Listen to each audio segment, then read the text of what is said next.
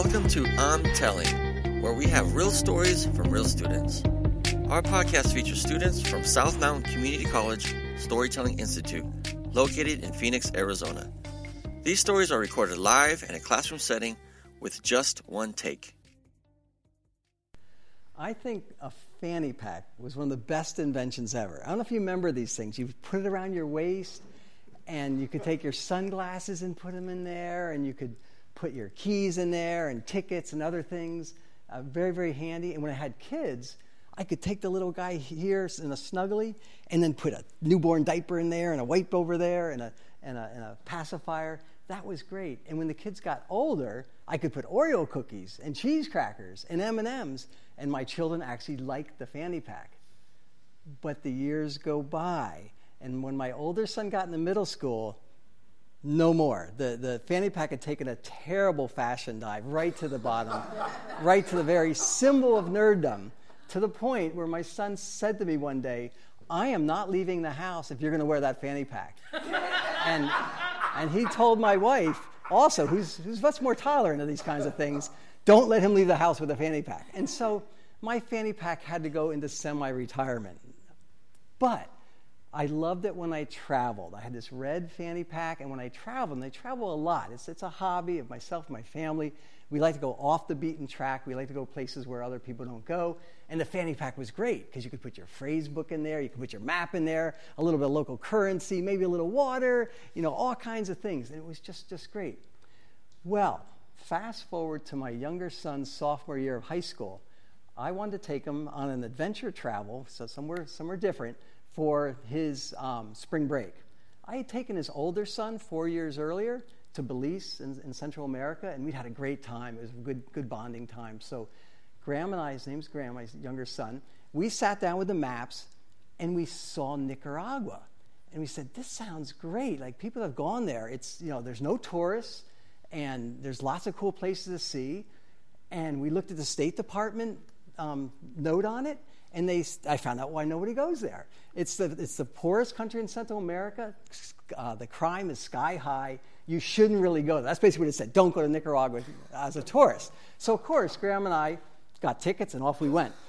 And we went to the places that we'd heard about. So we went to the ocean first. We were on the beach. We zip-lined through the trees, and there were howler monkeys above us jumping around, and there were exotic birds, and we just had a great time. We went from the beach over to Lake Nicaragua, which is this very large lake in the middle of the country, fresh water, and we took a boat out to an island, and our hotel was right by the water. We swam and just really had a nice time hiking and everything else.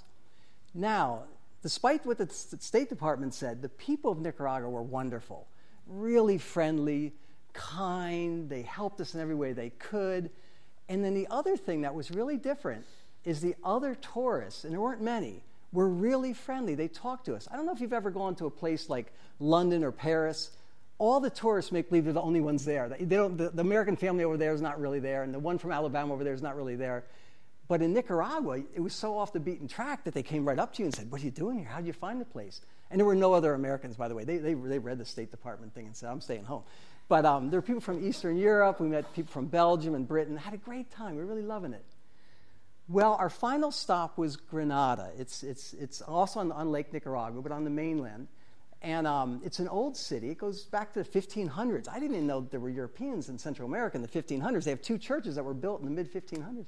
Anyway, it was a wonderful city. We really loved it and enjoyed the time. It was delightful. So Graham and I had one last full day in Nicaragua. And we said, "What are we going to do?" And he said, let's go for a bike ride. That sounds fun. Get out on our bikes. So we went to the bike shop, got a couple of nice bikes. We talked to the owner, and he said, "What's a good place to go?" He said, "Get on this dirt road, head straight for this extinct volcano. There's a crater lake at the bottom, crystal clear. It's beautiful. That's where people like to go." So we got on our bikes, and it was everything we'd hoped it would be. We were going through this farmland. Now, the one thing about being the poorest country in Central America is that no one owns a tractor. So out in the fields were donkeys and mules and horses and carts, and it was just so fun to ride our bikes through this countryside. We got out to the crater lake, crystal clear. There's a little log near the shore. We sat and we swam, and we talked about things. It was his sophomore year. I said, "What are you going to do next? Where do you want to go to college?" And we just had a great day. And I should look at my wife because it makes me... so we had a great day, and he showed me his camera. Now, that was one of the first times where a camera could take video. So he had videos of the monkeys above us and some of the trails we were on, the people we met. He showed us all these cool videos. And then we finally said, well, it's getting a little late. We'd had a day there. Let's head back into town. So we got back on our bikes. I strapped my fanny pack on, nice red one, I loved it, with all our snacks and stuff. And we headed back the same road. And we were just chatting. And about halfway back, out of some shrubbery to the left, came two men. Now, these men probably weren't the friendly ones because they had their faces covered with white towels and they had machetes high in the sky. And they were running at us fast. And the machetes were glinting and they were coming at us. Now, you know about fight or flight reaction, where your brain turns off and you either fight or you run or you get away? Well, I went for the flight because they had the machetes. I was going to fight these guys. And so I pushed down hard on the pedals. They were running. I was on a bike. I went to the right side of the road. Now, you might think, was I going to leave my son behind to get chopped up to little pieces with the machete guys? But I wasn't thinking about that. I was terrified. So I went. But these guys were smart. They'd probably robbed a few other gringos before that. So the one ran for me, the other ran for Graham. He grabbed my bike, knocked me off, and unfortunately I was on the right side of the road because I was trying to get away. And the side of the road had all the boulders that they'd thrown off this dirt road over eons. So I came down really hard on my back on these boulders. So that didn't feel so good. And then they knocked my son down too, and he got his leg scraped and stuff. So at first I'm laying there, and then luckily, and the reason I probably don't have nightmares so much, is like that they were gone. And so I looked around, and I started to get up, and I said, Graham, are you okay? I actually did care about my son. And he said, yes. He said, oh, they got my camera, with all the video and everything. I said, oh, crap. And I thought I was laying on my back. I said, they couldn't have got my fanny pack because that's where it is. It was gone. They must have just sliced it and gone. So I got up. I was pissed off about my fanny pack. And so I got up, and we could see him running through the brush. So I was like, I'm going to chase them. They got my stuff. I started to go, and there was something wrong. I couldn't get a breath. There was something seriously wrong with my chest cavity. So I was like, Graham, I guess I can't chase them. What are we going to do? And they didn't take the bikes. That was the most expensive thing we had. And the fanny pack had a camera. He had his camera and the glasses, but they didn't take the bikes. So we got back on the bikes and kept going down the same road. But now we're really scared that we're going as fast as we can. We're looking at every bush. But we made it back into town without incident. We went into the bike shop, and there was just a worker there. The owner wasn't there at the moment. But I was bleeding all down my leg and on my arm and down my leg, and Graham was bleeding, and I could barely talk. I'm like, we got attacked by guys with machetes. And so he called the worker there, called the owner. The owner came over, apologized, and said, we got to get you to a doctor. Now, sometimes I say, I don't want a doctor. I wanted a doctor. There was something not working on my chest cavity. So we went to a little clinic off the square there, and this place was like something out of Norman Rockwell, where everything is old. There's a little fan, ding, ding, and there's had little fold-up chairs in the front. But the doctor was nice enough to take me right away. He took me in the back, but as I lay on the table, the pain went from like really, really bad pain, which it was since I was attacked, to like excruciating, where the tears start to come out of your eyes and you're not really crying. It hurts so bad. Now, the doctor knew I was a teacher, an instructor of anatomy and physiology, human anatomy and physiology, no less. And I'm going to get this wrong, but I was holding the wrong side. I said, it must be my heart. I think I'm going to die. And the doctor says, you teach anatomy and physiology? Your heart is over here, And I said, okay, that's all right.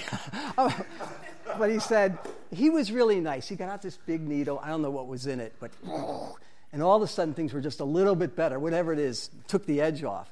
Then he prescribed 4 medicines, and we walked back to the square, went down a little bit, and went to a pharmacy. For 4 bottles of medicine, $13. One thing nice about socialist third world countries, the medicine's really cheap. Yeah. So I took the 4 medicines. I really wanted to go home at that point.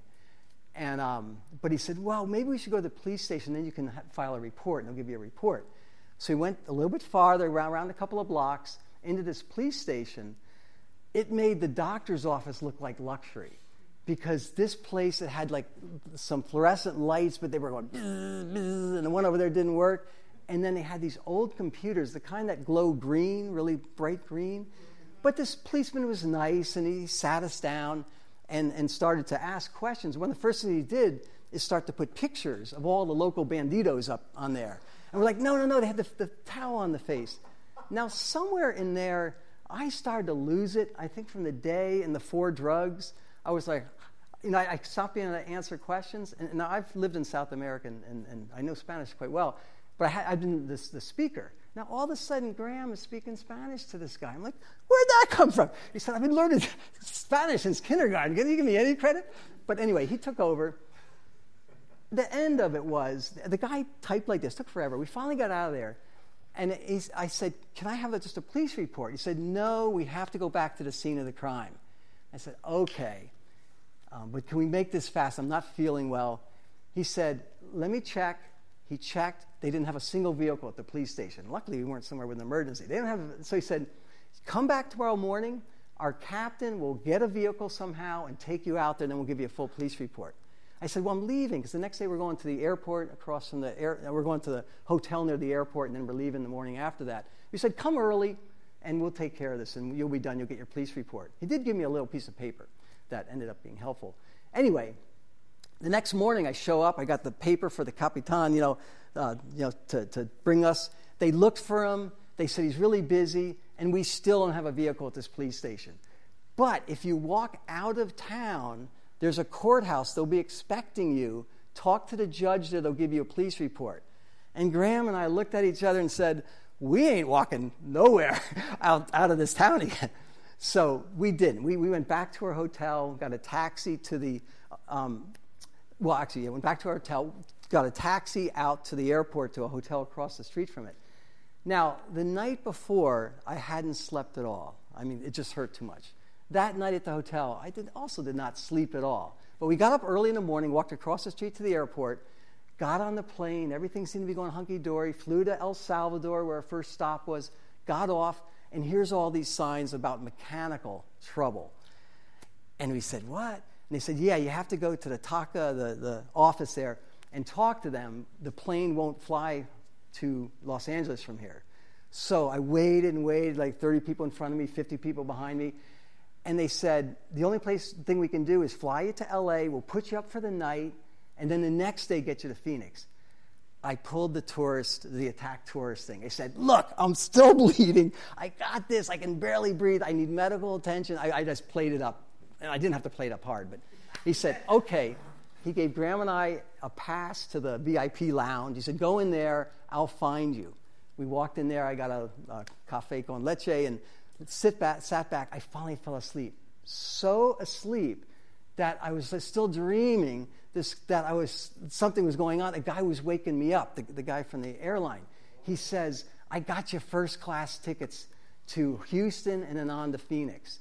And I'm like, yes. He said, but you got to leave right now. So we get up, we go. And sure enough, it's a great ride back. Even though every one of those 4 drugs said don't combine with alcohol, I had a cocktail. I sat back. And I finally got back to Phoenix. And I was heading to my home. I was coming into my house.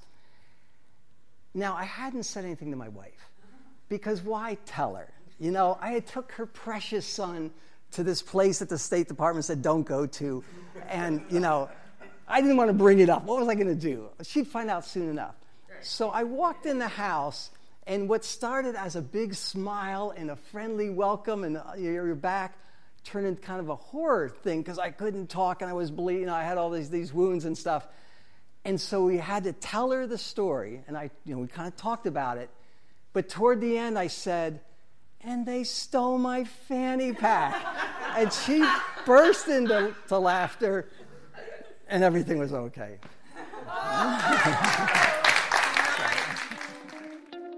If you are interested in learning how to become a storyteller, please visit our website at southmountaincc.edu/storytelling.